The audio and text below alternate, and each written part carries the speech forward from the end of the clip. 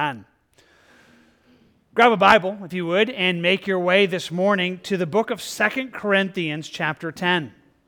If you don't have a Bible, there are Bibles in the chairs right in front of you. You can grab one of those, page number on the screen. If you want to use an electronic device and follow a Bible app in that way, you can do that as well. But this is meant to be a Bible study. And so we're hoping that you would follow along, believing that God would speak to you this morning by His Word. It's certainly what we're longing to have take place, and so we're longing for that here. If you're joining us in the overflow or online, it is the same invitation. Just because you're there, we still long that you would open up a Bible, that you would open it and join us and follow along, and that God would speak to you this morning. Sunday mornings, we're making our way through 2 Corinthians, so we are simply picking up where we left off last time, longing that God would take truth that is found here and connect it into your life. But let's ask Him for it. I'm going to give you one more moment to pray. I'm going to pray as well, and long that we would come in many ways almost in the words of Samuel. Many of you know it when Samuel's instructed by Eli as a young boy and just simply said, "Lord, speak, your servant is listening." I invite you to have such an approach this morning, that you would just be, God, I'm listening. I'm listening for what you would have to say to me, and we long that you would hear His voice. So let's ask Him for that. God, I thank you that you're a speaking God. I thank you that your word is alive and speaking. God, your faithfulness in doing that is unquestioned. You're a God who's moving in power. You're a God who's present. And you're a speaking God. God, we just need to have ears to hear you. I pray that you would give us that heart of Samuel that would say, "Lord, speak, your servant is listening." Lord, give us ears, hearts to hear you. God, would you in your faithfulness meet us in this moment, meet us in your word, show us what you have. God, we ask for your help, that you would make it so, giving us understanding, but weaving this, applying it into our lives as only you can. Lord, please do so. We ask for that now, in Jesus' name. Amen. Amen. Well, as we approach this morning, I want to begin by telling you a story. It's a story that you may already know. Many of you do. Israel, in its early days as a nation in the Old Testament, came to a space where they began to want to be like other nations. They longed for a king. Other nations had kings. Up to this point in time, God had just been reigning over them. They wanted a king, and God gave them what they wanted. He gave them their first king, a man named Saul. It tells us of him in 1 Samuel chapter 9 that he had a choice and handsome son whose name was Saul. There was not a more handsome person than he among the children of Israel. From his shoulders upward, he was taller than any of the people. I'm sure you get it, but he's a total package kind of deal. I mean, he looks good, he's tall. I mean, there's nobody who looks more handsome, more rugged, more kingly physically among anybody in the entire land. Samuel speaks to him and tells him it's going to be their king. And they said, "Do you not see he whom the Lord has chosen? There's no one like him among the people." So all the people shouted, and they said, "Long live the king." So excited. Problem was, what he had in looks, he did not have in heart. What he had in external things wasn't what he had on the inside, and so he ends up disobeying, not listening to God, not following him. And so Samuel is sent to confront Saul and tell him, "You have done foolishly. You have not kept the commandment of the Lord your God, which he commanded you. For now the Lord would have established your kingdom over Israel forever." It would have continued, but it's not going to continue. He says, God is not going to give you this because you won't listen to me. You won't keep my word. You won't keep my commandments. And then he says, "The Lord has sought for himself a man after his own heart. And the Lord has commanded him to be commander over his people because you have not kept what the Lord commanded you." Most of you know this reference is David. David is a man after God's own heart, one who honored God and lived that way. And God says, I'm looking for that type of person to lead in my people. David would be that. He would become God's man into this moment. But they still don't know who it is. They know that there's a man. There is a man, he says, that I'm going to find. But to find that man, they need it. So God sends Samuel And he tells them, fill your horn with oil and go, for I am sending you to Jesse the Bethlehemite, for I have provided myself a king among his sons. Hey, go. I'm going to send you to this man, to his household. One of his sons is going to be king. So they do. They consecrate a feast. They have all of the sons who are there come before him. The oldest comes before Samuel, and Samuel looks at him and says, surely the Lord's anointed is before him. He sees Eliab and says, man, this has got to be him. He looks like a king. He's handsome, firstborn. I mean, he has everything that, kind of goes into the midst of this. But here God instructs. And he says to Samuel, do not look at his appearance or at his physical stature, because I've refused him. I've said, no, this isn't going to be the one I want. Don't look at it that way. And then he explains why. He says, for the Lord does not see as man sees. For man looks at the outward appearance, but the Lord looks at the heart. That's a profound lesson. It's a profound lesson that invites us to understand God is not the way we are. He doesn't do life the way we do life. He doesn't see it that way. In fact, it would be a profound lesson that would say this is how He's meant to be known and expressed throughout the world. That's where we want to begin this morning. As we dive into this passage, I want that kind of understanding that God is communicating, saying people look at appearances. God doesn't. He's looking at heart. He's looking at that. That realm is where we want to begin because that's actually how our passage begins. Notice it with me.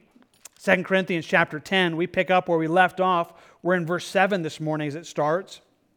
And the first part of the verse reads it this way. Do you look at things according to outward appearance? Question to them, it says, are you looking at it that way? Are you seeing things by looking at appearances? And then he begins to explain what they're saying. Jump down to verse 9 for a moment, where Paul just writes to them about what they're saying about him. He says, lest I seem to terrify you by letters. For his letters, they say, are weighty and powerful, but his bodily presence is weak, his speech contemptible. Wow. Okay, so this is the attack that's happening at this moment. This is that which is happening in this space that Paul has found himself being just critiqued and criticized. There's a group of people who are up and coming as trying to make themselves the new leaders of the church there in Corinth. And they're like, Paul writes a great letter, but that's about it. It's pretty wimpy when it comes to person. His voice, it's terrible. Kind of one of those things. You got a great face for radio kind of deal, I guess. But it's just one of those places that he's like, hey, he's just not a great thing. He's not the kind of leader that you want. Is what they begin to attack into this space. Now, here's our problem. We're joining in verse 7 this morning, but we have taken a little bit of space. We're going through those verses, and if you're with us, we slowed down and we talked about the verses that dealt with spiritual warfare specifically, and we hunkered down there for a little while. The danger is that we've kind of lost the context. We've lost where this began, and so I recognize that, but I want to remind you that the attack that is happening here sounds like it's a personal attack. It's really not. It's a satanically designed attack, which is kind of why we went into spiritual warfare, that is really meant to separate them from an allegiance and a space with Christ.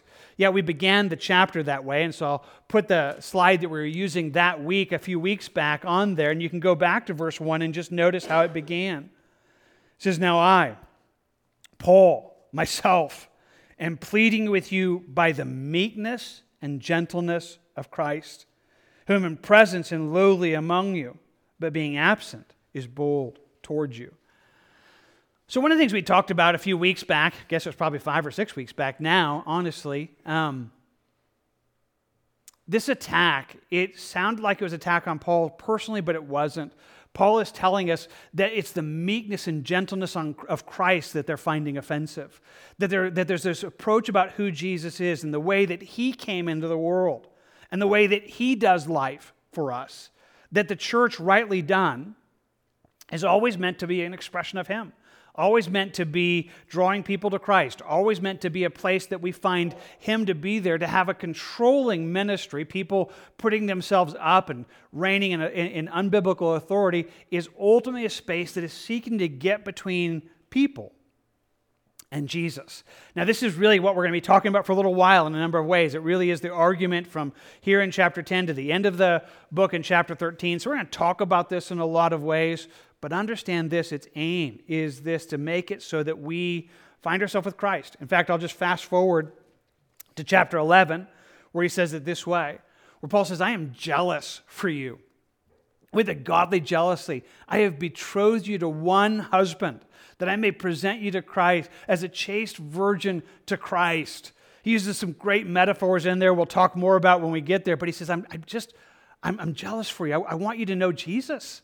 I want you to have this relationship with Christ. I want you to be in the relationship with Him that you're supposed to be, and I'm worried that somebody's trying to get between you and Jesus. As he goes on to say, I fear lest somehow, as the serpent deceived Eve by his craftiness, so your minds might be corrupted from the simplicity that is in Christ. That's the aim. That's the aim that's here. That's what we're talking about. And so when he's making this challenge, he's telling us, hey, this is what we're pursuing. We're pursuing this space that is saying, hey, we want to do everything we can not to let anything come between you and Jesus.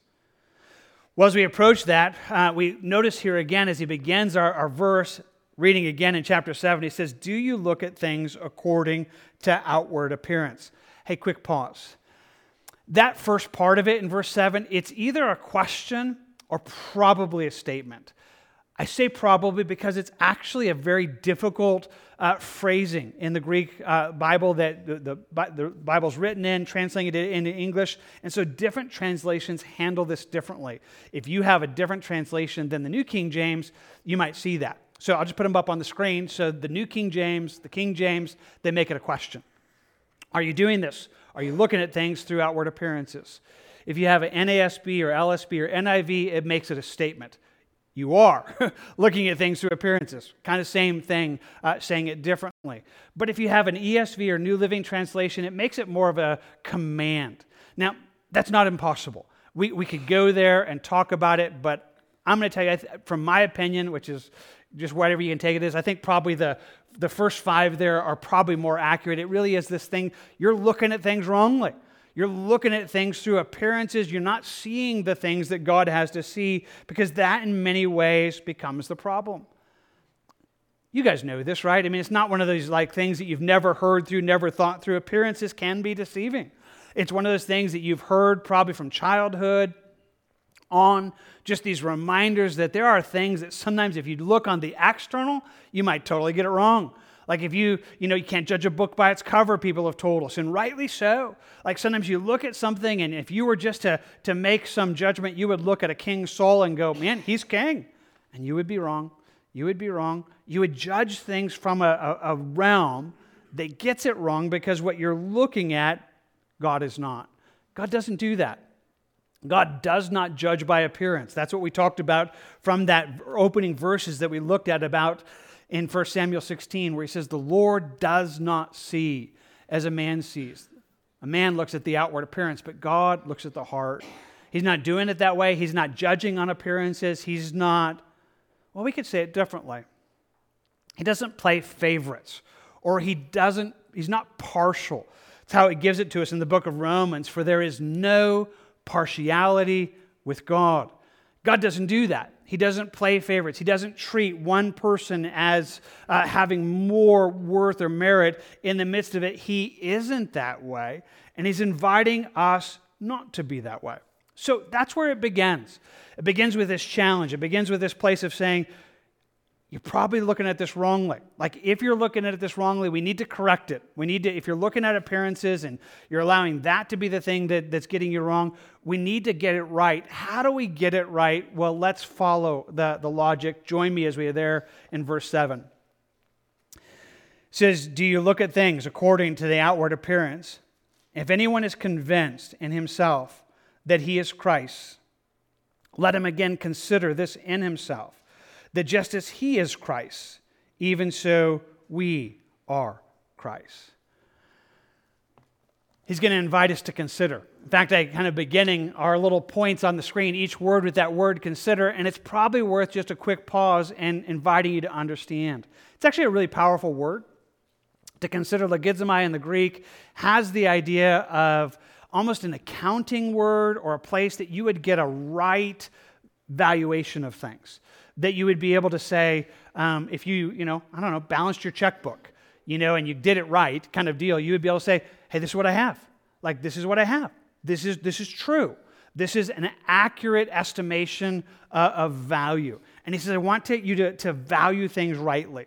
I want you to have a right consideration. And so he says the first thing is if you're a follower of Jesus, what you need to consider this, that everybody else who's a follower of Jesus is that in the same way. So he begins it as a question, right? He just says it there in verse 7. If anyone is convinced in himself that he is Christ. So that's a good place for us to pause. I'm not going to ask for a show of hands, but I am going to ask you to respond in your heart. Do you consider that you belong to Jesus? Are you here this morning and you're like, I'm a Christian. I'm saved. I'm a follower of Jesus. Do you consider that you look upon it right now that you are His, that you belong to Jesus? Many of you, most of you probably do. That's a good thing. Nothing against that. Don't feel like that's coming in kind of in a weird way. He just says it this way. If anyone is convinced in himself that he is or he belongs to Jesus, let him consider this in himself, that just as he is Christ, even so we are Christ. That the same way that you are saved, everyone is saved. If you're a follower of Jesus and you have believed upon Jesus and you are rightly a Christian, and if you understand that rightly, everybody else who is coming to know Jesus comes the same way you do. Christians in Iran, China, Africa, old, young, we all come the same way. I think about it this way, when in some of the early wrestlings of the church in the book of Acts, kind of almost a division between Jew and Gentile and trying to understand that Gentiles could get saved, as Peter explains, hey, we believe that Gentiles can be saved. He says it this way. He says, but we believe that through the grace of our Lord Jesus Christ, we shall be saved in the same manner as they. Like, here's what we believe. Gentiles are saved by grace, and so are we. We're coming into the kingdom. We're coming in to know Jesus the same way they are. That's the argument here. That's the space here where he's inviting you and I to see this. And if we can see this, we begin to understand that all false divisions, all just variations, external divisions, they fall flat here. That if we can begin to understand that what it is to come to Christ, that everybody comes in that way, and anything that would divide, it's a false division. I think about it this way. It writes in Galatians, God says it this way. For you are all sons of God through faith in Christ Jesus. For as many of you who are baptized into Christ, you've put on Christ. I mean, you're saved, you know Christ, He's that which you have. Now there is neither Jew nor Greek. There's neither slave nor free. There is neither male nor female, for you are all one in Christ. Wow. How to say that better? It's an amazing thing. It's an amazing thing to begin to understand that there's so many things that divide our world. But here, at the foot of the cross, here when we think about the gospel, none of them exist. If there are divisions ethnically, if there are racial problems, if there are divisions in it, in Christ they're not. Jew, Gentile, Iranian, Chinese, African, American, we come to Christ the same way. There's one. If there are slave or free, if there's rich or poor, if there's people very wealthy and have nothing, we come to Christ the same way. Male, female, we come to Christ the same way. Our worth, our space there is in this place where as we come to Christ, there's this beautiful place of recognizing that we all come into this through faith in Jesus. And we all have that same standing. The danger is we don't always live that out. I think about it this way. James would write it in James chapter 2. He says, my brethren, do not hold the faith of our Lord Jesus Christ, the Lord of glory, with partiality. Like we believe in Jesus. If we believe in that, we shouldn't be partial in the way that we do it. What would that look like? Well, James tells us. If there should come into your assembly a man with gold rings, fine apparel, And there should also come in a poor man in filthy clothes, and you pay attention to the one wearing fine clothes and say to him, you sit here in a good place. And you say to the poor man, you can stand over there, or you can sit at my footstool. He says, have you not shown partiality among yourselves and become judges with evil thoughts? If we begin to use the terminology, judge by appearances, but we get it all wrong. Instead coming into this place where we see and understand that there's this incredible space. There's this incredible space that at the glorious gospel of Jesus Christ brings us to level ground, brings us to this space where we recognize my standing in Christ. It's the same standing that everybody else has. Let me try to say this in a different way. Maybe it'll help, I hope. So for me, I've been a follower of Jesus. This will be 40 years. I've been a Christian 40 years this year. Pretty incredible to think of God's good work in that. I'm so glad for it. But let me explain this. If there's anything that has been good in my life for the last 40 years, it has been God's doing, not mine. Jesus told us, if you abide in me, you'll bear good fruit, but if you don't abide in me, you won't. So anything that is good, it's not been me, it's him. I hope there's some there, but there's a space of saying it's entirely him. What does that mean? Well, that means my standing before God is not any different now than it was then. I'm in Christ by grace. I'm in Christ by the grace that is in our Lord Jesus Christ.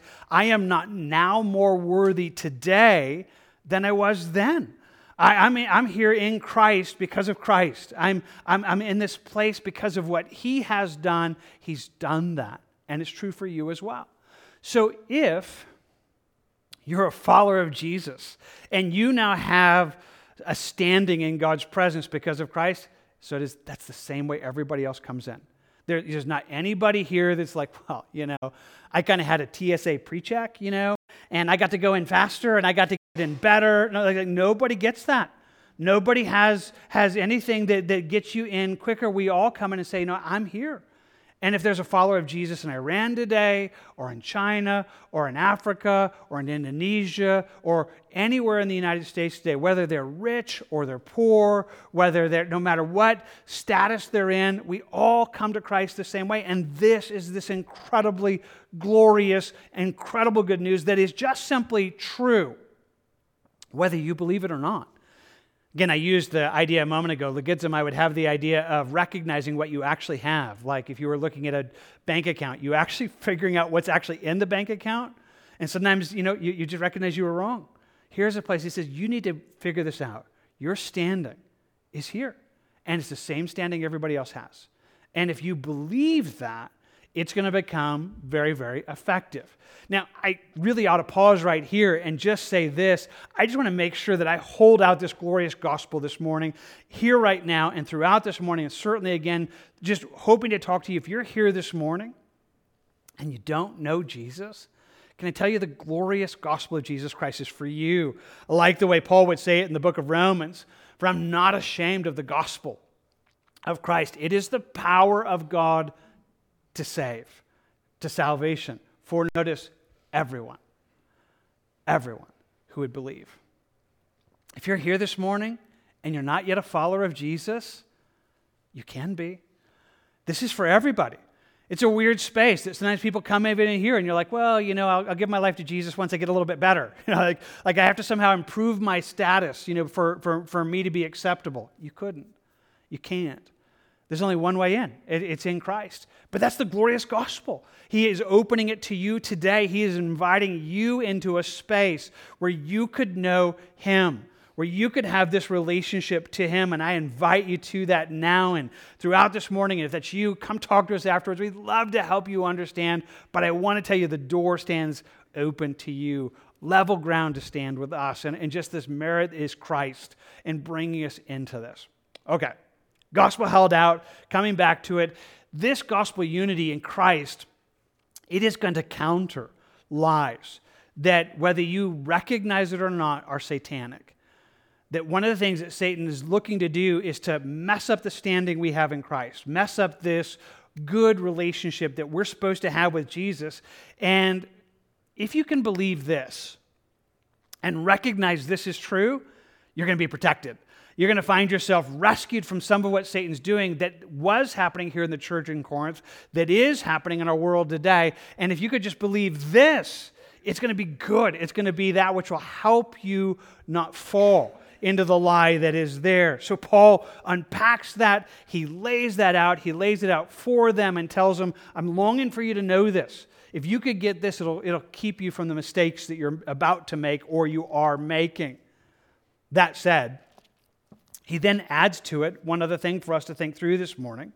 He says it this way in verse 8. He says, for even if I should boast somewhat more about our authority, which the Lord gave for edification and not for destruction, I shall not be ashamed.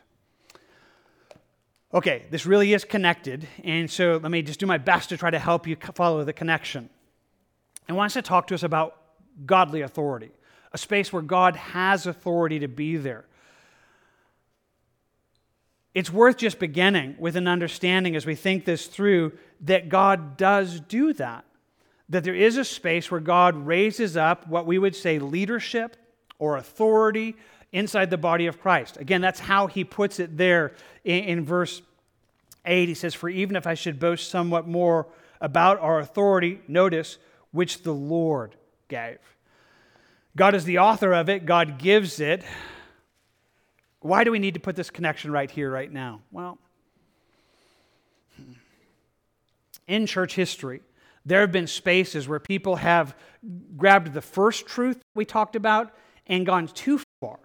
So there have been expressions of churches throughout the last 2,000 years that sometimes would come to this place of recognizing, hey, there's a level ground in the body of Christ. Like we all come to Christ the same way. And so they would say, you know what? There are no leaders. There are no pastors. There are no people. We're just gonna show up on a Sunday morning, and anybody who wants to talk can talk. And we're just gonna do. We're not gonna have any authority. We're not gonna have any space because they recognize how often that's been used for destruction. Now, I just want to tell you, I understand what they're saying, but they're wrong.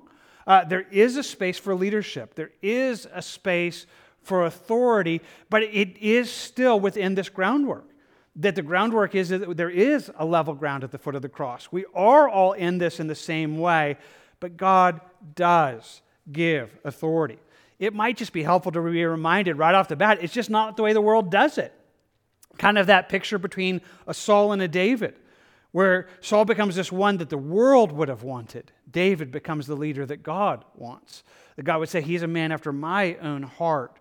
I think about Jesus, who told it to us this way when the disciples were wrestling with that kind of these issues. He called them to himself, and he says, you know that the rulers of the Gentiles lord it over them, and those who are great exercise authority over them. He says, you know how this works in the world? In the world, to have authority is to be greater.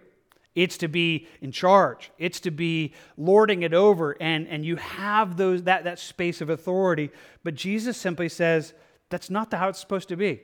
Not with you. It says, not among you, but whoever desires to become great among you, let him be your servant. It says you begin to find yourself moving towards this. What God's inviting you into is a place of serving. If that wasn't clear enough, he says it in another term. He says, and whoever desires to be first among you, let him be your slave. Like it comes into this place, it's moving in an entirely different way. Clear enough, but when Jesus talks about it in his own space, it just locks it down.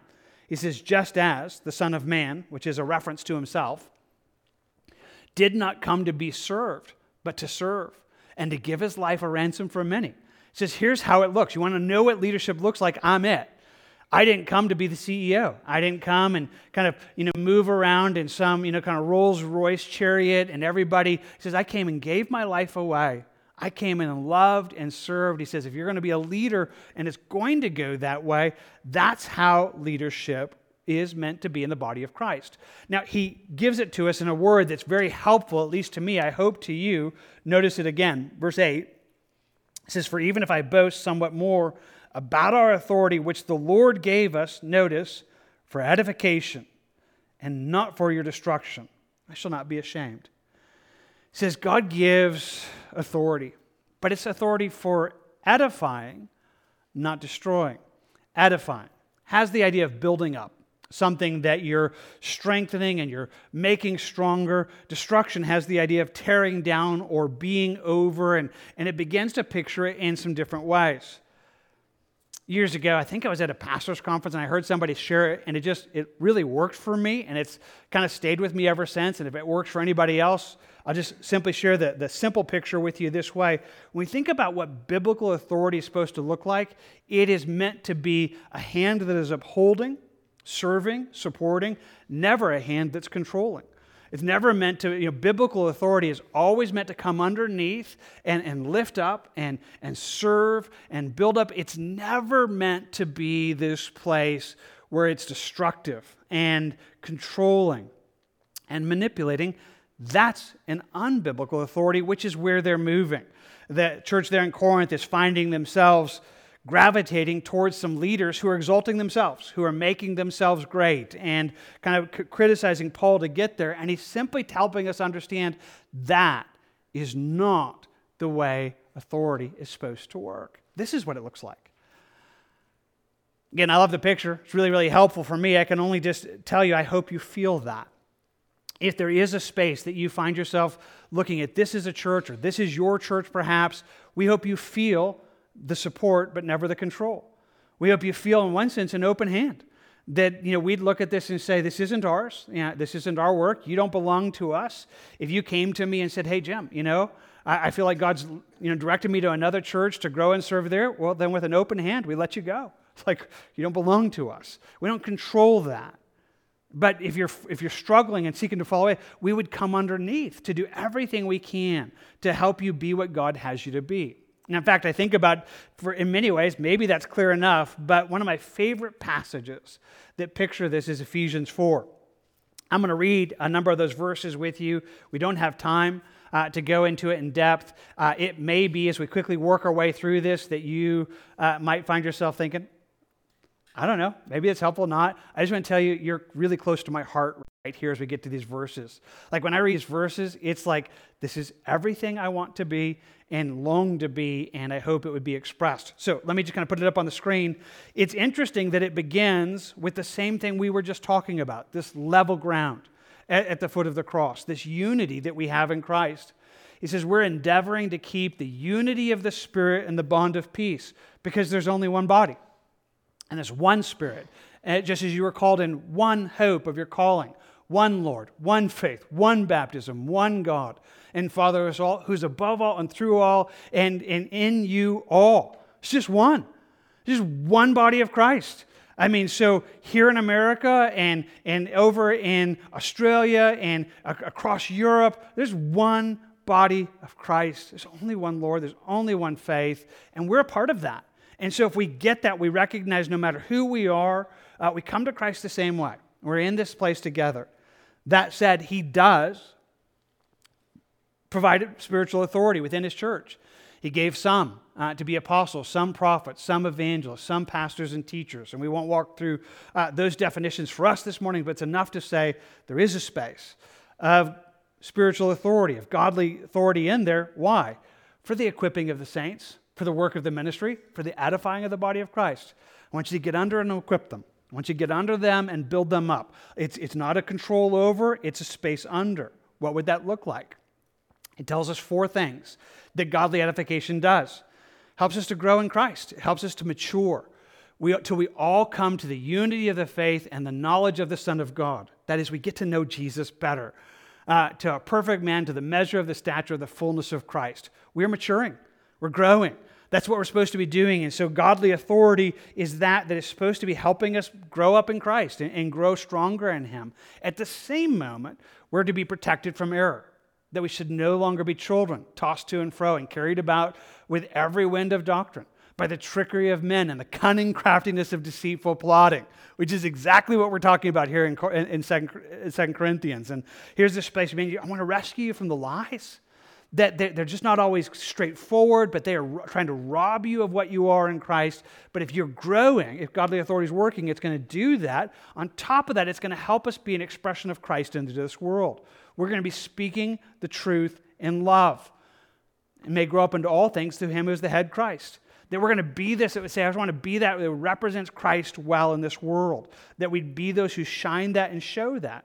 And then fourthly, it would be a space where we figure out who we are in Christ and begin to operate and live the life that God made for us, from whom the whole body, joined and knit together by what every joint supplies, according to the effective working by which every part does its share, causes the growth of the body for the edifying of itself in love. Wow. Okay, that's a mouthful. I just recognize that. If it just made your eyes glaze over, I'm sorry. Come back with me and just understand, hey, that's godly edification. This is what spiritual authority does. It doesn't control. It doesn't manipulate. It grows us to be mature, protects us from error, help us to be representatives of Christ in this world, figure out who we are. That's exactly what Paul is helping them understand. And if we get that, it would rescue us from the lies of other things. It would rescue us from being just driven away from Christ by allowing somebody else to begin to take his space by lifting themselves into that place. And so Paul is being able to say, hey, that's not what I want for you. It's not what I want for you. Hey, we're going to talk more and more about that in the coming weeks, but it's enough for us at least to get the parameters. That said, it still is an authority that Paul is promising that he will use it if it's needed. Go back and see it. Let's just pick it up in verse 8. It says, for even if I should boast somewhat more about our authority, which the Lord gave us for edification, not for your destruction, I will not be ashamed, lest I seem to terrify you by letters. For his letters, they say, are weighty and powerful. His bodily presence is weak, his speech contemptible. Let such a person consider. Again, that's kind of our word again. Think this through. Consider this, that what we are in word, by letters, when we are absent, such we will also be indeed when we are present. Paul gives an unashamed warning. I mean, he's already done that a little bit. If you've been with us, even in the spiritual warfare section, we talked about this. He's telling us, hey, he's not there. He's traveling as a traveling missionary, but he's writing to the church in Corinth and saying, when I get there, if I have to deal with this, I will. If this is something we have to deal with, I'm going to deal with it, and you're going to find out the authority that I have. So let's talk about that just for a quick moment. I mean, not a long space. We could honestly spend more, and if you want to have questions with me, I'd love to talk to you about it, but I want to give it to you simply. What did Paul just say? Is he saying, boy, you're in trouble when I get there? He's not saying he's going to beat them up or, kind of bring in some kind of weird control that would not be a part of what it is. He's offering to be what he just said. He says, I'm going to bring in my authority, which is an upholding authority, meaning that if he got there and they were not in this space, he says, you and I are going to have a talk. Like we're going to sit down, and what I am in letters, I'm going to be in person. Which what was he in letters? He gave truth. Reasoned with them, like, hey, I want to help you understand where you are. Why are you off? What's wrong in this space? And yet it would still be an authority where if it took it, it would have maybe removed privileges. It may have said, hey, you're not going to be able to serve. It could even go to church discipline if they're going to walk in the midst of it. But that spiritual authority is still an upholding authority. Again, I could find myself trying to think about a better way to say this, but I think I want to do it this way. And it's going to land for some of you, not all of you. But let's give a corollary, something that's similar. It's not exactly the same, but it's enough similar that it might help. Parenting. Parenting done well is moving to this type of authority. Again, it's a big picture, and I don't want to bring any condemnation. If you find yourself thinking, Jim, I messed it up, so sorry, or maybe you'd see it differently. But I want to tell you, parental authority begins really with a control. Like when you have young kids, you make all their decisions. Like you get to tell them what to do, when to do it, and how long, and that's right. But parenting done right is moving to a place that your authority becomes much like this place of spiritual authority. That is for edification, not destruction. It's upholding, not controlling. Parental authority really gets this way, especially as you kind of get into those teenage years, because your goal is to raise a child that would be able to handle life on their own. So I remember somebody explaining it to me as a parent of young kids, and they simply said, hey, the moment your kids begin to walk, they begin to take steps away from you, you better help them be able to do that. And there's this whole growth of just trying to help your kids be mature. Would to God that all parenting was that way. Maybe yours is, maybe yours was. Some parents don't do it that way. Some parents try to be controlling all through their life. And so you get into the teenage years, and they still want to make every decision for their kids. You have parents that try to live their life through their kids, kind of trying to relive the glory days of high school by controlling every decision their kids make. And it's just destructive. It's destructive. It isn't helpful. It doesn't bring healthy kids. It really destroys. But parenting done right, as you get to especially those teenage years, it's much like this picture of authority, where you're like, I'm not there to control you, but I am upholding. But if you're going to do the wrong thing, it would be the same promise that Paul would give here. Hey, I'm going to bring my authority to bear on that. What would that look like? It would mean that, if your kid, especially as a teenager, is doing wrong, it's like, you and I need to have a talk. We're going to have a little talk, and we're going to try to reason together, what in the world are you thinking? Like, why are you making such a dumb choice? Like, let me help you make a right choice.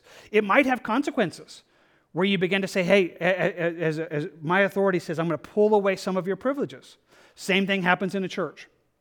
So if we have somebody who's living in sin and we confront them and we say, hey, you're doing the wrong thing, you're living wrong, and they're kind of like, so what? We're going to say, well, you're welcome to keep coming on Sunday morning, but you've just lost all privilege. You can't serve. Like you can't serve in any capacity within their church right now. You're living in disobedience. Well, if you continue in that disobedience, we'll say, you know what? Not only can you not serve, we see you as an unbeliever. Please don't take communion. We're going to preach the gospel to you every week. You still want to come, you can come, but you're living in such disobedience that we're going to treat you that way. And there is even a space that we might say, hey, you're not even welcome to come. That's a spiritual authority that's not controlling, but looks much like good parenting in the midst of that. So I don't know if that's helpful. I don't know if that's helpful to think it through in some ways, but that's what Paul is saying. He says, I will come into it and give that kind of authority, and that's what's going to be happening in this moment, and he's promising that. Okay, leave that and all of its weird questions that some of you would want to go further, most of you don't, and you can talk to me again if you want to. Let's come back to it for a moment, because here's the problem. It's my problem. Maybe it's not where you are. Here's the thing. I found myself preparing this message. And I think I've taught it accurately. I mean, God willing, I hope so. I think I could take you back through the passage and we talk about, hey, we're not to be lived by appearances. And one of the ways we get away from that is recognizing this level ground that we have in Christ. And if we understand that level ground in Christ, we also understand biblical authority, that it's not controlling, it's upholding. Hey, I think that's accurate to what's in the text, but I'm wondering how it sounds to you. Again, that's a weird question, but let me kind of say it differently. See, I found myself praying for you guys this week and thinking, I know some of you are struggling. We have people, your marriages are struggling. You're struggling with kids. You're struggling with your health. You're struggling with trying to figure out life. And it's entirely possible that you would come into this moment hearing everything I've said this morning, and you might say, maybe legitimately say, Jim, what does this have to do with me? Like, this doesn't feel like it's really that important for my life, but I want to tell you it is. It is more important than maybe you might be aware, because our enemy, he is destructive. And he doesn't always play fair. He doesn't kind of show up at the door as if he, knocks on the front door and says, hey, can I ruin your life? Kind of would like to, can I separate you from Christ? And so somehow that you would just not make Jesus the most important thing. It's not how he comes across. He comes across in ways that are deceiving, that, if we can say it this way, appearances can be deceiving. Sometimes it might look like a good thing, but it's just not. It's just not. And God would say, hey, don't believe everything you see. Don't just, you should think through, wait, is this really going to go well for me? I found myself thinking about this, and I remember a quote that I heard a few years back that simply said, that Satan is playing chess while Christians are playing checkers. Silly little illustration, but it's honestly true. We live our life, and sometimes all we're just thinking about is like the next move. We're trying to figure out this, and Satan is thinking 10 moves ahead. And he's thinking about how to mess you up and how to somehow get between you and Christ. And that's a hard thing, but God plays 3D chess. Like, he outsmarts Satan. He undoes Satan's things, and that's what he just did here. He's told us, hey, don't do this. Don't go these ways, and if you don't go this way, you're going to be rescued from Satan's design. So let's just think it through in a simple way. If you can come to the place where you recognize the gospel and you recognize we all have the same standing in Christ, it'll protect you. There's a lie that Satan seeks to somehow do that would tell you that you're more worthy than somebody else, that you have a better standing than somebody else, that somehow you have greater appeal to God than somebody else, that you would somehow think more of yourself than you ought to. And the gospel comes in and says, no, you can't. Like, don't go there. I like how Paul would say it in Galatians, but God forbid that I should boast except in the cross of our Lord Jesus Christ. He says, may it never be that I would come and say, I am so worthy. I deserve to stand. I deserve to stand in Jesus because look at all the good I do. Look at the amazing person that I am, and I'm born into the right family, and I'm the right race, and I'm born in the right country, and I have the right amount of money. He says, if that's anything that you believe, you are wrong. You got to come into this place and say, I have one boast. It's Jesus. Jesus. It's my standing. And if I can believe that, it'll rescue me from the lies that would begin to segment me from the body of Christ and ultimately get between me and my Jesus. Because I just recognize that's not true. It is not true. We all stand in the same space. It would rescue you. You would find yourself protected and inoculated against some of Satan's lies if you would just believe this. And if with that you would understand spiritual authority.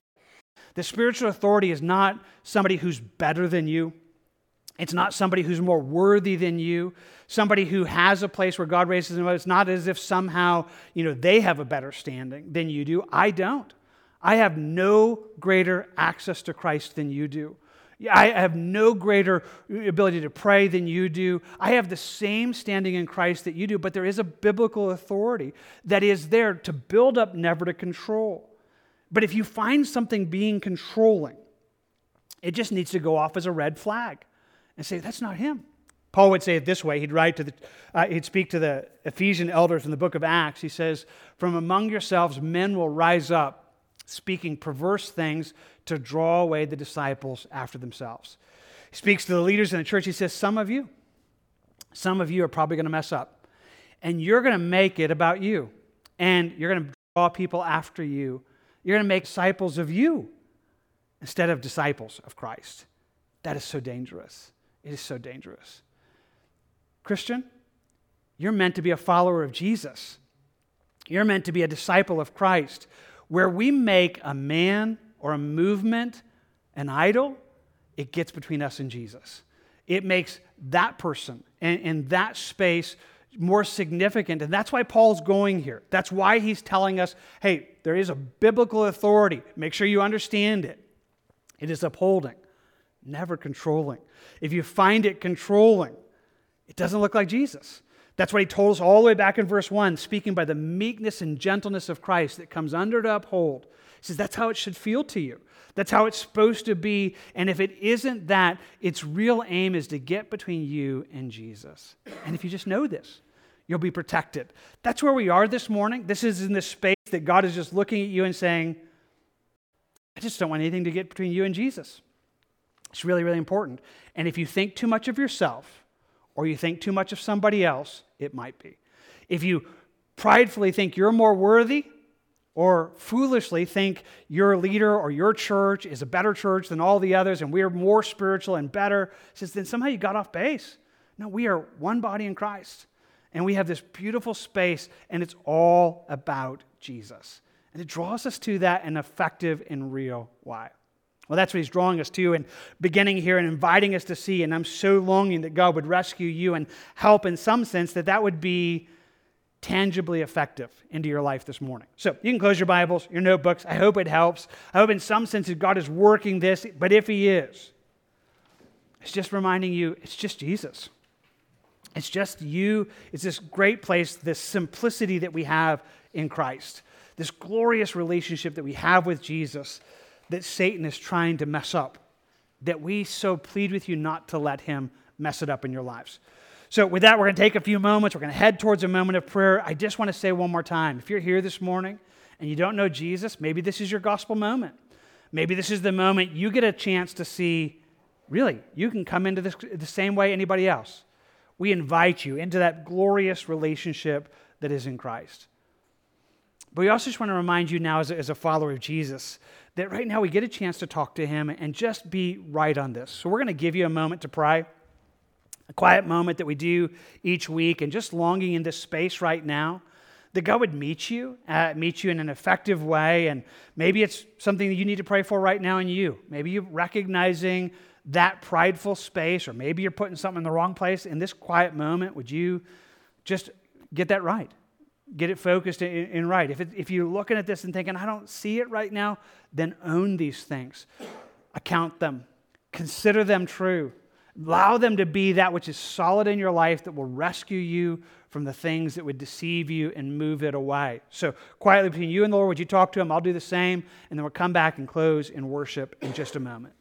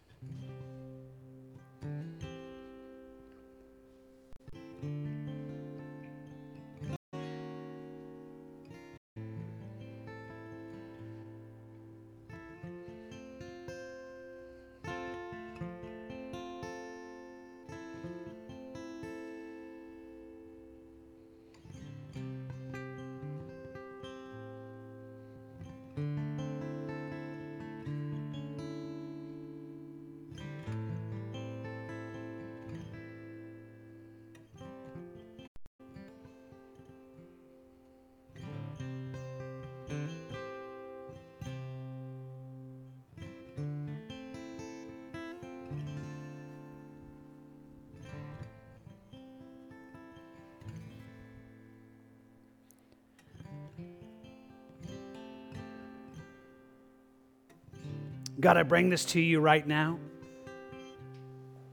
And I know that you know us. You see us right where we are. You don't see as a man sees. You see the hearts. God, for those that aren't yours, and you see it so clearly, I pray that the gospel would be an open door before them. An open door of level ground that they can step through right now. Not because of who they are, but because of what you are. And find themselves rescued because of you. I pray that you draw these to you even now. Lord, help that to be clear and that gospel opening to be present. Father, leaving that with you, I just bring your word before you, and I joy that your word is powerful. That you tell us it doesn't return to you void without accomplishing what you sent it for. Lord, I confess that in some ways, just wondering how you will work this into every life here and finding its relevance, finding its just help in today. But I believe you can, and I know it's good. God, rescue us from the lie that would separate us from you, thinking too much of ourselves, thinking too much of a man or a movement that would get our eyes off of you. Instead, just recognizing the simplicity, the beauty of Christ, of the wonder of who you are. Would you rescue this morning us, your kids, from the lies that would mess us up? You know how to do that. You know where you're doing it even now. But Lord, I know the end. The end is for us to be right with you. For that beautiful relationship, as Paul would talk about it there in chapter 11, this chaste virgin being presented to you, that you would be everything that we are and all that we need. Don't let anything else rob us from that. Rescue us to it, and just in your good ways, help. Work in us, we pray. We ask for it right now as we commit all of this to you. In Jesus' name. Amen. Amen. We are longing that God meets you. If, again, that's you that doesn't know Jesus and you just need someone to talk with you, we're here. We'd love to talk to you more about the gospel and Christ and just open that door as clear as we can for you. Come up and talk to us afterwards. You need prayer for any other reason. We are here. Make your way up afterwards or just grab somebody around you. This is the body of Christ. Maybe you want to pray for someone before you leave. We just think that's a good encouragement for you even now. But we want to close right now in worship, so why don't you stand? We're going to just take the final moments and worship the Lord and honor Him. I want to just speak a benediction over you. Benediction has the idea of just declaring who God is, just what He is. And this morning, the benediction that I want to share with you guys is from Romans chapter 15, verses 5 and 6, where it simply says it this way.